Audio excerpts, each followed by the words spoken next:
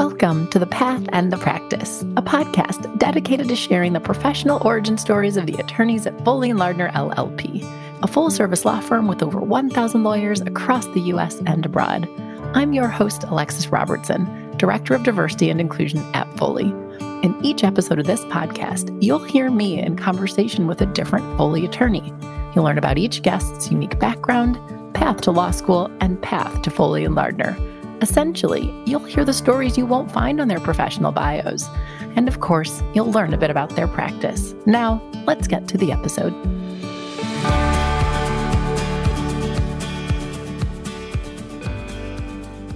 This episode features a conversation with Christopher Rasmussen.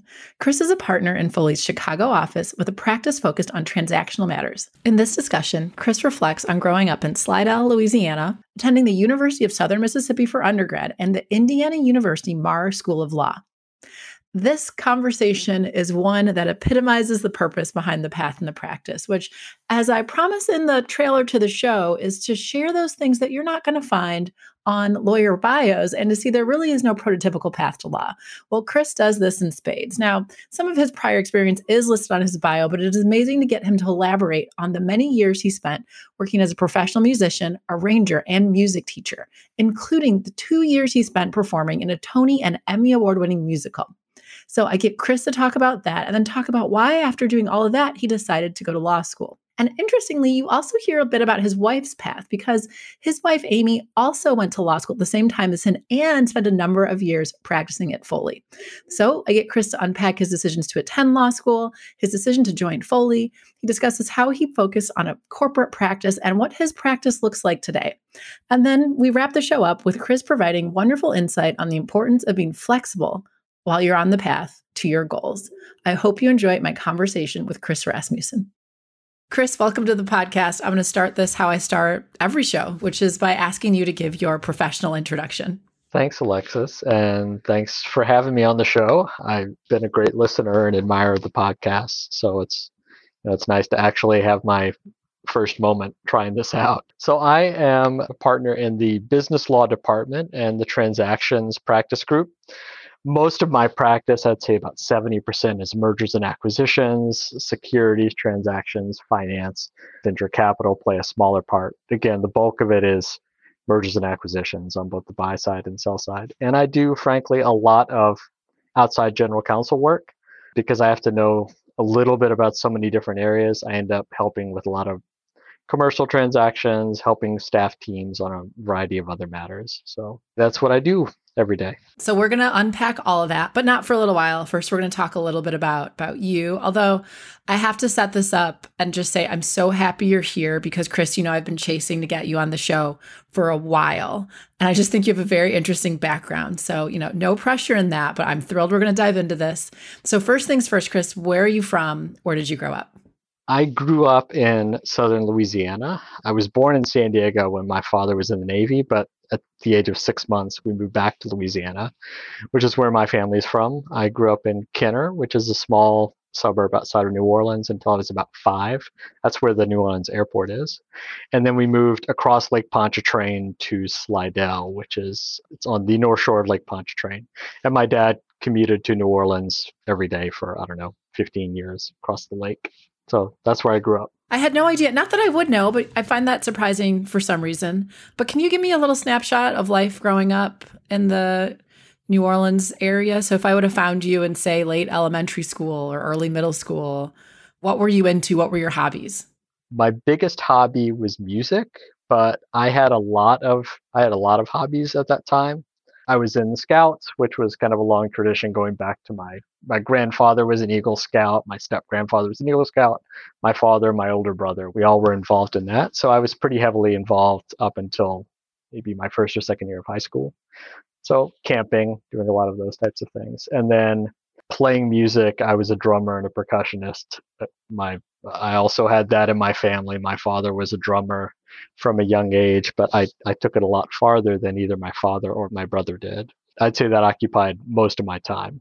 So I don't know if there's a connection there, but when I think of, I've not spent a lot of time in Louisiana, but I've been to New Orleans a number of times. And of course, I think in many ways it's, famous for music.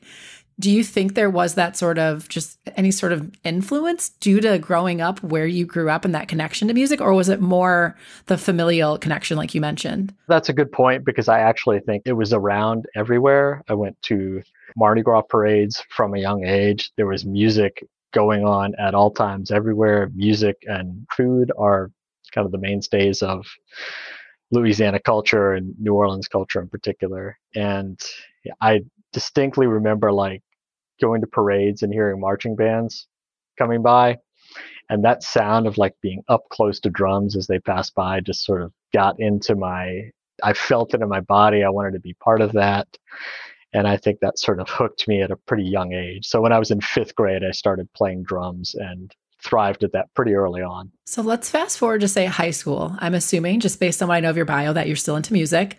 But tell me about activities in high school as well as that transition to college. How did you figure out where you were going to go to college and where did you go?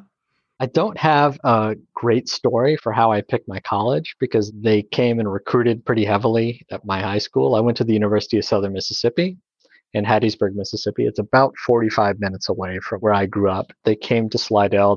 We had maybe 3 high schools in the town where I grew up. And they recruited heavily there, especially for their honors college. And I was doing very well academically and was heavily involved in music and scouts and a number of other things. So I think I was recruited pretty heavily. And at the time, I didn't quite know yet what I wanted to do.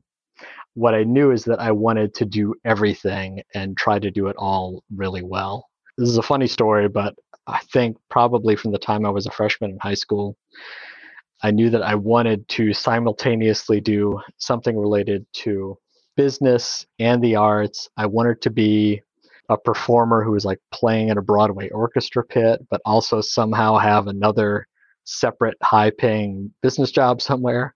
My father was a computer scientist, and my mother was on the planning commission for our city. I thought it was interesting what they did. I wanted to succeed as a musician, but I knew I didn't want that to be the only thing that I did. So going to college, I surprisingly did not get recruited as much for music. There's a very good music program at Southern Mississippi, but I was really recruited for the honors college. I had a really high ACT score, and probably like most of the lawyers you've talked to, people tend to do well academically. And the honors college was this really great school within a school at USM where you got a really focused liberal arts education, but on the campus of a more traditional, larger state school. USM is not a huge school. I always marvel at the bargain that we got going to school there. It did allow me to go and study music and business together, and being the honors college, I loved piecing all that together at the same time. That's interesting. You mentioned that you had all those threads you knew you wanted to bring together, because I think as we move forward, people will hear that you, in fact, were able to do that.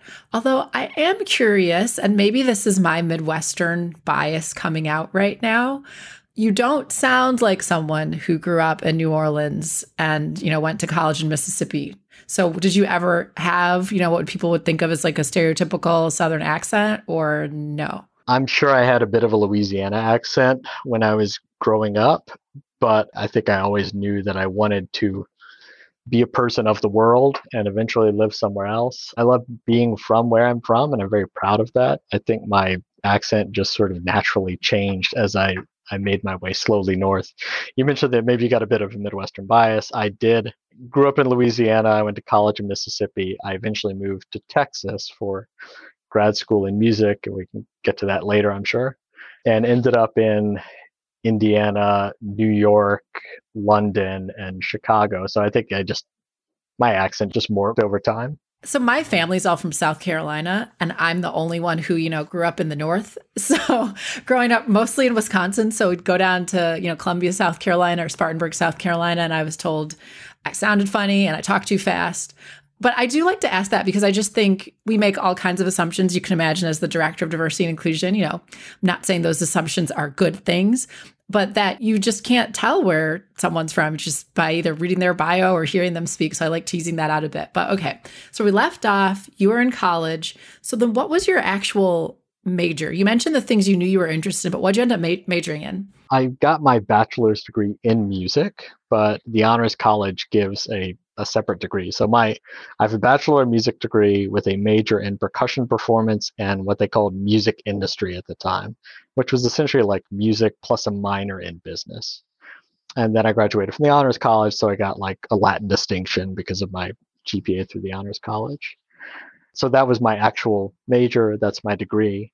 I stuck around at USM right after that. I still had no idea sort of what I wanted to do with this weird combination of skills and credentials. It's not law school. It's not screaming law school to me yet, but we'll see when we get there. And law school was not even a blip on the radar at that point. It was nothing like that.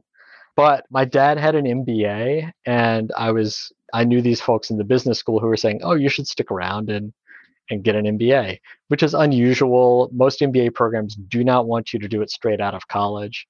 In retrospect, I'm sure I could have gotten more out of it if I had waited and come back later, but I had a really good GMAT score, and I was teaching assistant for an economics professor and got an MBA for free, which is, you kind of can't beat that price. Well, now we're at one of my favorite parts of everyone's story in the podcast where I just get to say things like, so then what happens?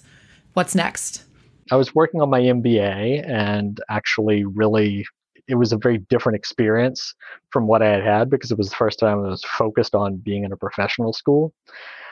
But true to my nature, I still wanted to do other things outside of that. I actually played in 4 professional orchestras across the Southeast while I was working on my MBA. So I would go to like economics and management classes in the morning, and then I would go do a rehearsal in Baton Rouge, which was like 3 hours away. I'd like zip around in my old ratty car. I got way too many speeding tickets. You can edit that part out. I was playing at Louisiana Philharmonic in New Orleans, the Baton Rouge Symphony in Baton Rouge. I played in the Natchez Opera, and I played in the Mobile Opera and the Meridian Symphony. I don't think that my business teachers necessarily approved of that, but everybody's got stuff outside of school. That is a lot of things to juggle while in business school, 4 different groups to play with. But okay, so you do that. And then what happens after that? You get your MBA, and then what's next? So I'm still sort of like, that was me elevating the business side of the things that I wanted to do. And then I said, well, naturally, since I want to combine music and business, now I need to elevate the music side of what I do. So I had my MBA, and like all MBA students, I said, why don't I go get a master's degree in percussion performance at the University of North Texas? So I signed up for that and ended up going to start work on a master's program in Denton, Texas, where I lived for a year. So this would have been, 1998, I think. We've got our undergrad degree, we've got our MBA, and now we're getting a master's. Okay. In music, as most MBA students do. Usually, yes. That's what one usually does. So why the master's? And did you have a sense of what you wanted to do with it once you were done with that program? I knew still at that time that I wanted to find a way to combine performing and arts administration, or some sort of combination of business and performing, if I could piece those together somehow. My girlfriend at the time, now my wife for 23 years, was doing a master's program at North Texas at the time, and I knew that I wanted to be close to her. I had looked at a couple other graduate programs, but ultimately moved to North Texas in part to be with her, and also because it's just a really highly respected music program. That and Indiana University go back and forth between being the 2 biggest music programs in the country. It's got a fantastic jazz program. It's got a really good classical program, good marching band, all the stuff that I liked doing. And I thought that I could continue to find some situation where I could combine that performing desire and also my business skills. So I did not graduate from North Texas. I actually was there after my first year and got a call from someone who ran the percussion program at what was a drum and bugle corps long prior to that, called the Star of Indiana, out of Bloomington, Indiana. And they said, we're taking what we do and turning it into a stage show. We'd like you to come and sort of audition to be part of this new show we're putting together, which we're going to call Blast. It will be a little bit like Stomp, or Blue Man Group or Riverdance, all things that were really huge at the time. That was all starting to explode. So they said, we're going to put this together. It's going to be an amazing stage show. We're throwing a lot of money behind it, and we're going to open the show in London in the fall of 1999. How would you like to be part of that?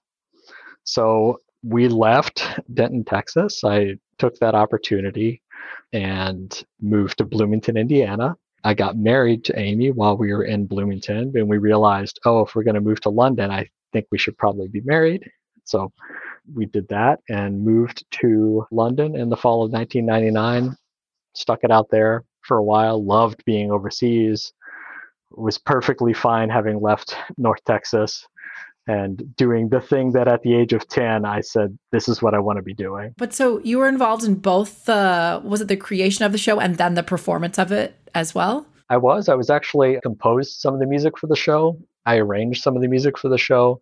I was one of two player coaches within the percussion department. So I had to teach and train a bunch of performers and do pretty minimal business things like, manage inventory, manage purchasing for heads and sticks and things like that. It's not like MBA level tasks, but it was what I wanted to do at a young age at the highest level.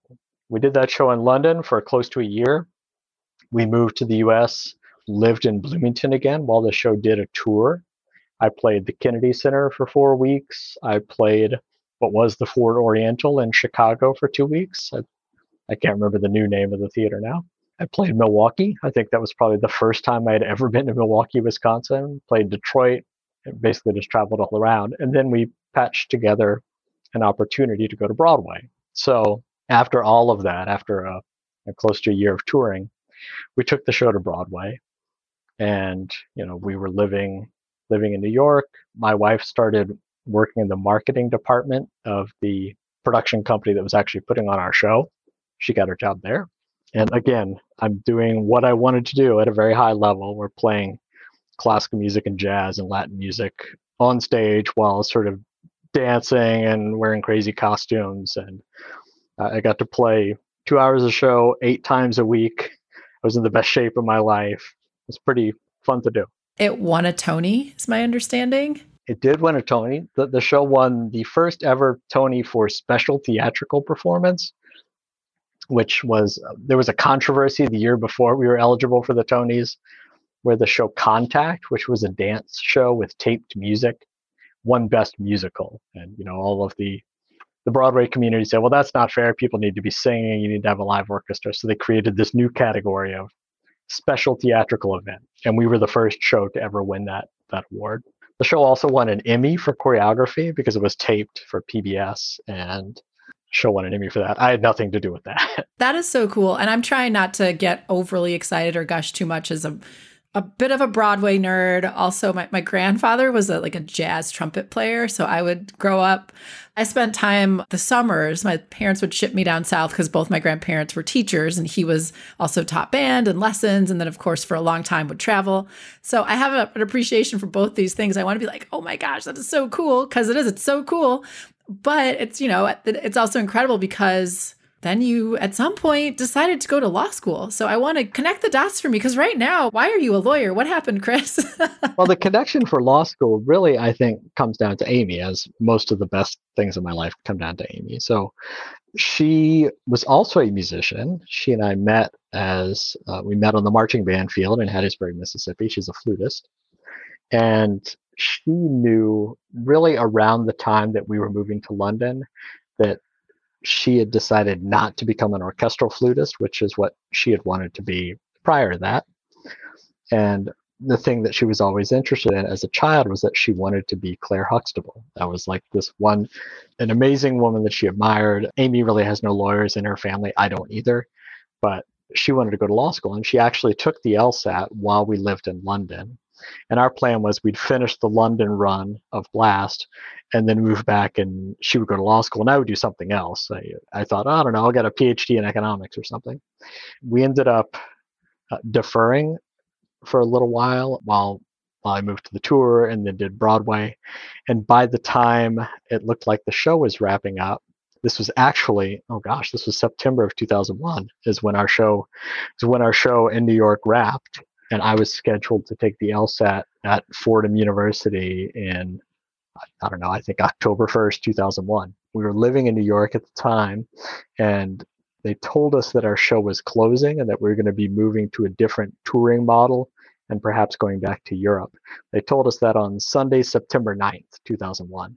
So Tuesday morning was going to be our discussion of who wants to stay with the show, who's going to do other things, who's going to stay in New York, what are you going to try? So that Tuesday morning, I had what was essentially my exit interview.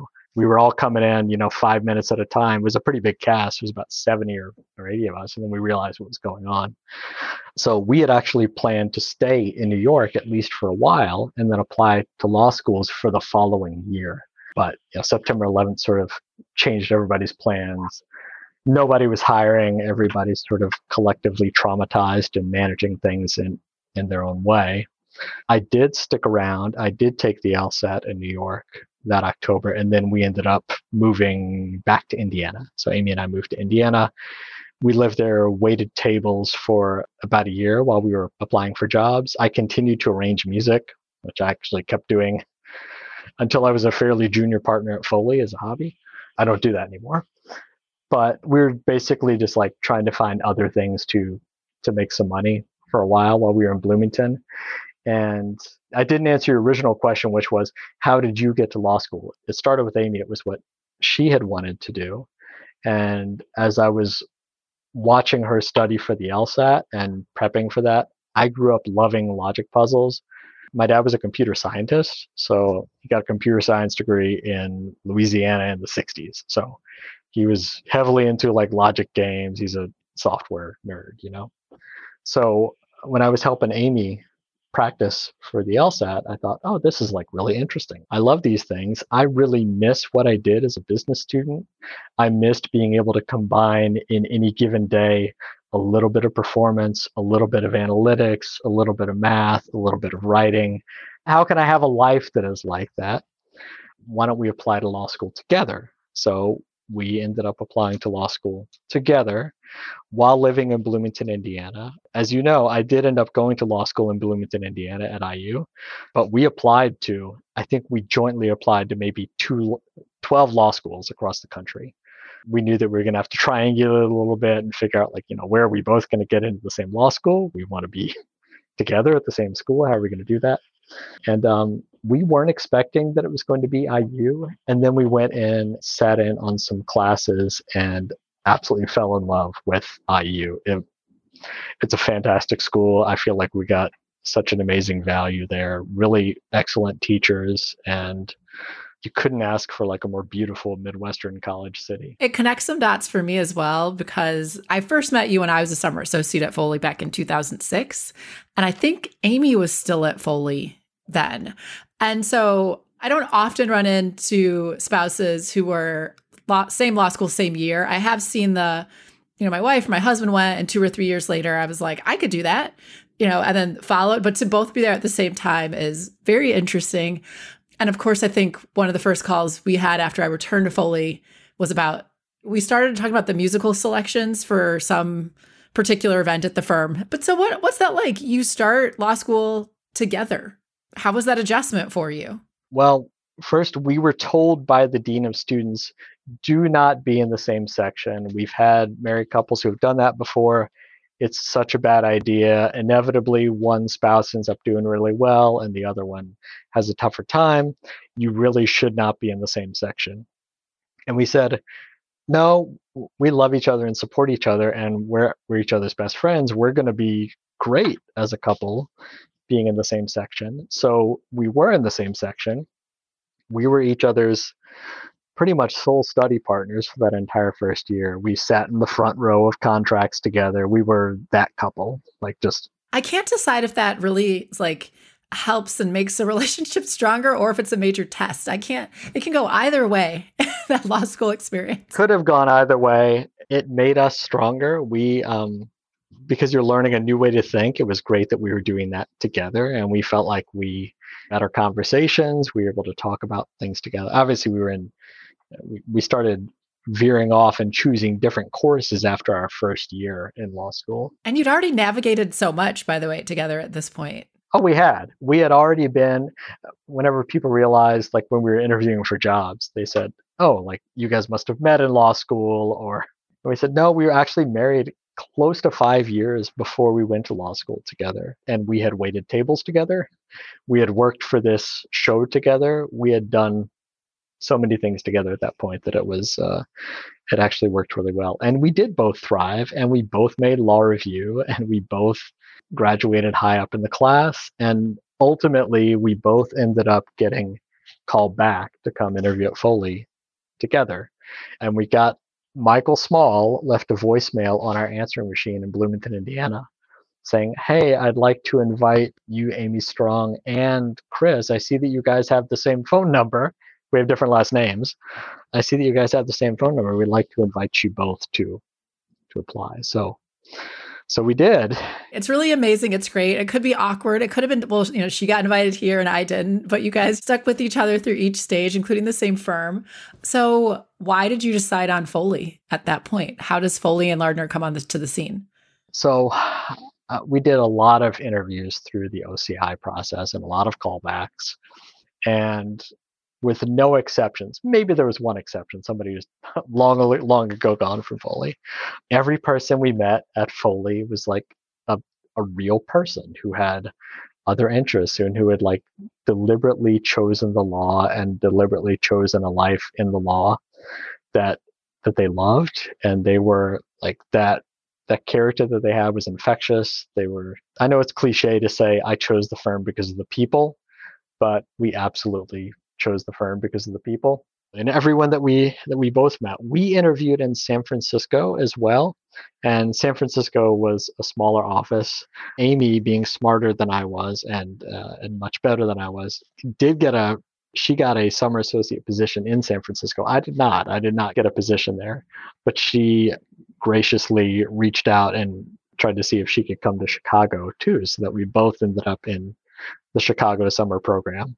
So I owe it to Amy, who is very generous and bent over backwards to do things to make it work for me. So you summer together, and I'm going to speed past because we have to talk a little bit about your actual practice. You've been practicing for a while now. And so for listeners, we've had a few summer associates on or more junior attorneys who can just kind of dive into how their experience was, but more recently.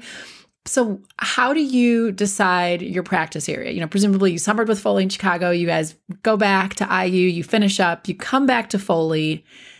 Then what happens? What's life like as a junior associate? What's your practice group? Well, we really had to choose our practice group at the end of the summer program because that's how slots are chosen. That's the way it works. And at Foley, we always encourage everyone, with the exception of IP. If you've got folks who have a hard science background and are truly trying to be on the patent prosecution side, that's obviously different. I really rode the fence throughout that entire summer program. And we got to the end of the summer program. I was somebody who had an MBA. I was somebody who sort of came in. I wasn't exactly slotted for transactional law, but I think it was sort of a tacit understanding. I think the folks who were in the business group said, we've pegged Chris. Everybody else in my class, they all 100% strongly wanted to be litigators. I was the person who ended that summer saying, yeah, I think I'm leaning like 70% transactional and maybe 30% litigation. Again, I had the MBA, I had that sort of at least coursework background. And when you're a summer associate, you do real projects, but you're never going to like work a deal from beginning to end. It's rare that you're going to get the question, work through a problem, and solve it all over the course of that summer. So I think it was still hard to envision myself as a transactional attorney when I was a summer associate. That's, by the way, a really good point. I think to just tease out a bit for the law students, I think for the transactional work, it's harder to really get a sense as a summer associate because just the nature of the types of assignments and maybe the deal flow itself, like you said, you're not going to necessarily just see this one transaction through. Whereas litigation, pulling off different research assignments and, hey, could you write a section of a brief? I think it's just easier to get a little bit of a sense of what it's like to be a litigator. It's just harder as a transactional lawyer. And I think the things you do as a litigation summer associate are so close to what you do as a law student. It's that type of research and analysis and writing. It's like, here, I want you to research this area of jurisdictional law, or I'm trying to figure out the elements of this specific tort under West Virginia case law. Look that up for me. Give me a memo. We've all done that by the time we're summer associates. But being asked to sort of parachute into a transaction and be told, okay, we've got a letter of intent, and I need you to we need to start working on a draft purchase agreement and piece together due diligence. I don't need a full memo. I just want a quick and dirty analysis. You tell me the red flags that we need and what's going to impact the agreement. That is causing me anxiety right now. As somebody who, I never was partly because I never was a corporate lawyer, but I'm like term sheet, purchase agreement, letter of intent, those words get said. And you'll know as little as a person who's, just finished your first year of law school or second year of law school as I would right now if I was asked to do that. But no, that's right. It's just harder to get a sense for that. I do think maybe law schools close the gap. I realize both you and I have been out of law school for a while. Certain schools may have more practical things going on, but I think that's exactly right. So then what was it like for you? You started at Foley as a first year. You're in the transactional group. And we can't march through year by year for you, but I'd love just reflections on the early days. And then perhaps we can talk a little bit about as you get more senior and then your current practice. So in the early days, I will say that Foley, we as a firm don't try to hire armies of junior associates to step in. And by the way, you can see it in our leverage. So when people pull stats on us, we're about 1-to-1 associate to partner ratio. So what you said it bears out in our numbers. I like that as a junior associate because it meant I got to work with a lot of different partners on a lot of different types of transactions. And I like it as a partner because I like being able to go out and not tell a client, yeah, I'm going to do this deal for you, but really I'm not going to do it. I'm going to manage an army of first and second years who will do forms and not know a whole lot about what they're doing. I keep deal teams very lean, and it means that associates learn more, and it means that a client gets the benefit of partner wisdom and experience that you might not get if it's a highly leveraged law firm. So going back to my first few years, I would often work on an M&A transaction where it was me and a partner. If it was a small enough, mid-market deal, I worked on the acquisition of a securities broker dealer that was based in Boca Raton, and it was a small dollar value transaction, but really sophisticated and needed a lot of detail work. And I was sent by the partner down to Florida for a week to roll up my sleeves with the client and work through due diligence and get the agreement signed up and closed on a really short timetable.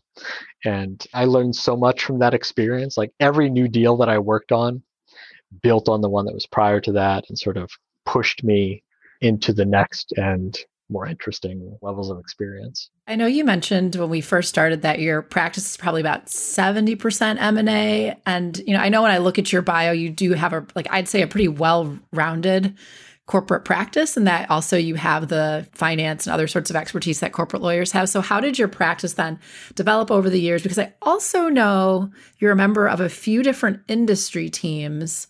And before we jumped on, we even talked a little bit how there was a time where you were doing things more in the sports arena. And I know there's some maybe food and even music. And just talk about the growth of your practice area expertise. It really happened organically. It happened based on the types of work that Foley had at the time and how I sort of shifted in my, which deals was I interested in, which clients was I interested in. I started off doing, I'd say in my first 2 years, my M&A practice was a fair amount of manufacturing. We're in the Midwest, so quite a bit of that. Out of the Chicago, I always had a long tradition of good work for securities broker dealers and also the regulated commodity futures market. There's some really fantastic global experts in that area. So I did my fair share of mergers and acquisitions for securities companies. And that included some registered investment advisors and investment companies as well. I did a little bit of food and beverage practice back then. That started with, there was actually a Canadian food and bev company that was doing a bit of US M&A. And I did maybe one deal a year for them for my first several years. That's food and bev, securities. There were a number of technology companies at the time too. A lot of them were tied to the trading industry because that was huge in Chicago at the time. Tech has grown in Chicago since then. And, you wanted to ask about sports. How did I get into the sports practice? It really came down to getting involved in one truly massive sports M&A transaction, which was the acquisition of the Chicago Cubs. I know we don't like to mention client specifics or anything like that. That probably occupied about a year and a half of my life. It was a really complicated transaction. It happened in the midst of the global financial crisis. It was a really complicated structure that the sellers, which was the Tribune Company, which was owned by Sam Zell at the time, through a pretty complicated employee stock ownership plan. It was truly so many levels of complexity stacked on top of each other to make that deal happen. I learned by drinking from the fire hose for a good year and a half straight. That was almost the only deal that I did for that year and a half. That's highly unusual at Foley, especially in the Chicago office. You usually do a really big mix of transactions. It was just an all-encompassing transaction. So, and then that did lead to other deals after that. We did the acquisition of the Rangers and then the Dodgers, and I ended up doing more and more in that area. Well, I appreciate you going through the trajectory because obviously you've been very intentional about your interests and the types of things you wanted to do to occupy your time. And I know when we talk to law students, it's find the practice area that, best suits you is very important, but you can hear how things ebb and flow based on the city you're in, based on the economy, this is not necessarily a science. It's more, I think, of an art to that. And someone who doesn't know how law firms work or that sort of flow works, I just think it's helpful for them to hear how a practice develops, not only based on your interest, that's very important, but also what there is available to do, which is based on a lot of things. I'd love if you could take a few moments even just now to talk about what your practice looks like now. You talked about it generally, but what are the main types of things you're working on these days? I represent companies in a variety of industries. I do still have that sort of broad focus, a lot of manufacturing, a lot of technology. I still do a fair amount of financial services and securities companies and food and bev and a little bit of retail. But my clients come from all around the country and also out of Canada. I mentioned before that I had this one food and beverage client that I did work for very early on. That started to organically build into more and more contacts in Canada. And I would say out of the clients where I'm sort of the responsible billing partner or outside general counsel, half of them, if not more, come from Canada. And that just really sort of happened organically over time. Canada is a really broad, diverse economy, just like ours is. And when it comes to Canada, I also represent food and bev and technology and financial services and manufacturing from up there as well. And you mentioned a term, outside general counsel. Can you explain what that means, particularly for the law students who may not be familiar with it? I think you'll hear a lot of attorneys who do work for startup companies will often find that they are the only legal advisor to a company because it's a startup. They're on a skeleton crew. They've only got 5 to 10 people sometimes in the beginning. If one of them is a lawyer, great. Maybe that person is the general counsel. Often there is not a lawyer, and they'll need somebody who's outside the company to help them think through the broad array of risks and opportunities that a general counsel needs to think about all the time. So you'll hear that in the startup world. I also often find myself being outside general counsel or an adjunct to general counsel for more mature companies as well. I think part of that comes from being a transactional attorney. When you do an M&A deal, you have to learn a little bit about everything that is impacting the company. And you work with a large team of specialists. I'll look through, let's say we'll get a confidential information memorandum for a company that's being put on the market. And we'll look through and go, okay, is this a regulated company? Do they have owned real estate? What's their intellectual property like? Do they have data privacy concerns? Are they direct to consumers? And we'll sort of figure out our staffing and who's the right fit, who are the right specialists for all of that. By thinking about that and thinking about it pretty much every day on every matter, I think I just start to naturally shift toward getting questions of, hey, can you help us think through this broader issue about the strategy that we're thinking about for the next 3 years? What are we going to have to think about for that? I love that because it means that I'm dealing with many, many more people within the firm and outside the firm than I would otherwise. And it helps me think more broadly. Going back to that early idea of being a 10-year-old who had a ton of diverse interests and couldn't figure out how to put them together. It's now that I'm like 47, I think that's how old I am. I am actually having to put together all those diverse interests. And yeah, it caters to that full circle. Well, in our last, let's say 5 to 7 minutes together, I have three main things I want to hit on. One, another time we spoke, Chris, you mentioned to me that you've actually done some work, and I don't know, we're certainly not going to name names here, but you've actually done some work in the podcast world. And I just thought that was very interesting. So I wanted to touch on that. I have and still do a fair amount of work for podcasting production companies and talent and some of the distributors as well. I don't want to name names specifically, but that practice did grow out a relationship that the firm had through Buzz Epstein for a long time with WBEZ. And I don't know if you've interviewed Buzz yet. I haven't, but I literally talked to him like 2 days ago on a client-related issue. So yes. He did work for WBEZ many, starting so long ago that I think Ira Glass was basically brand new at BEZ. And he got brought in to help with matters related to that and ended up representing Ira and doing work directly for him and WBEZ for a long time. And that eventually blossomed into helping with Serial and then a number of other very large and well-known, just universally respected podcasts in the birth of podcasting. And he and I work together. He's a litigator and he's a labor and employment lawyer, so helps with a lot of those issues. And he knows media and defamation issues pretty well.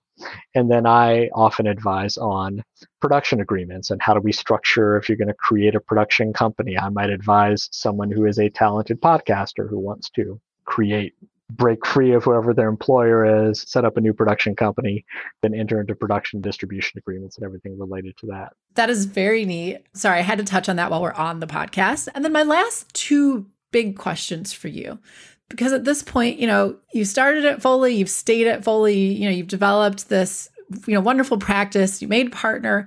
What has kept you at Foley? What is it about Foley and Lardner that you've enjoyed over the years? And this is back to the part where cliche things, anything like that, this is the time to say it, is right now. It really is the same thing that brought me here in the first place. And I will say that I started law school later in life and I joined a firm later in life than I think most first-year associates.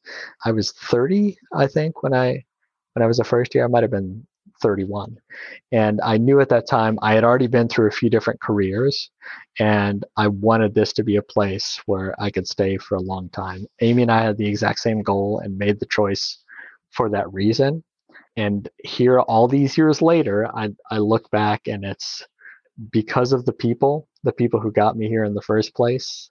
They have kept me here all this time. And Michael Small, who I mentioned before, is one of my very best friends now, and he's my partner, and he and I have pitched clients together and spent time with our families together all these years later. It's the people that brought me here, and it's the people who keep me here. And you're, of course, not the first person to say that on the show. And I sometimes remind listeners, I don't tell people what to say. It just happens to be that I'd say 85% of my guests say the people. My final substantive question for you, Chris, is what is your general advice to that person, either contemplating, law school or maybe that junior lawyer? What's your advice to them on navigating a legal career? My biggest brief piece of advice is be flexible, but have goals. And maybe you could reverse those. I encounter a lot of attorneys now who have a very specific goal of what they want, but then when all of a sudden the environment changes, it's as though they've hit a brick wall and don't know where to go from there. Conversely, I think I probably was too flexible and didn't have goals coming in. I think it's really is important to combine those two. Be ready to make changes when the economy changes or you have to move to a different city or any number of life events occurs. That is fantastic advice. And then my final question is, if someone has comments or questions for you, can they feel free to find you on Foley's website and send you an email? Absolutely. I'm really easy to find. Well, thank you so much for being on the podcast, Chris. Thanks, Alexis.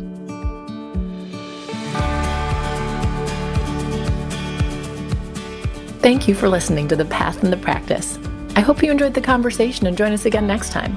And if you did enjoy it, please share it, subscribe, and leave us a review, as your feedback on the podcast is important to us.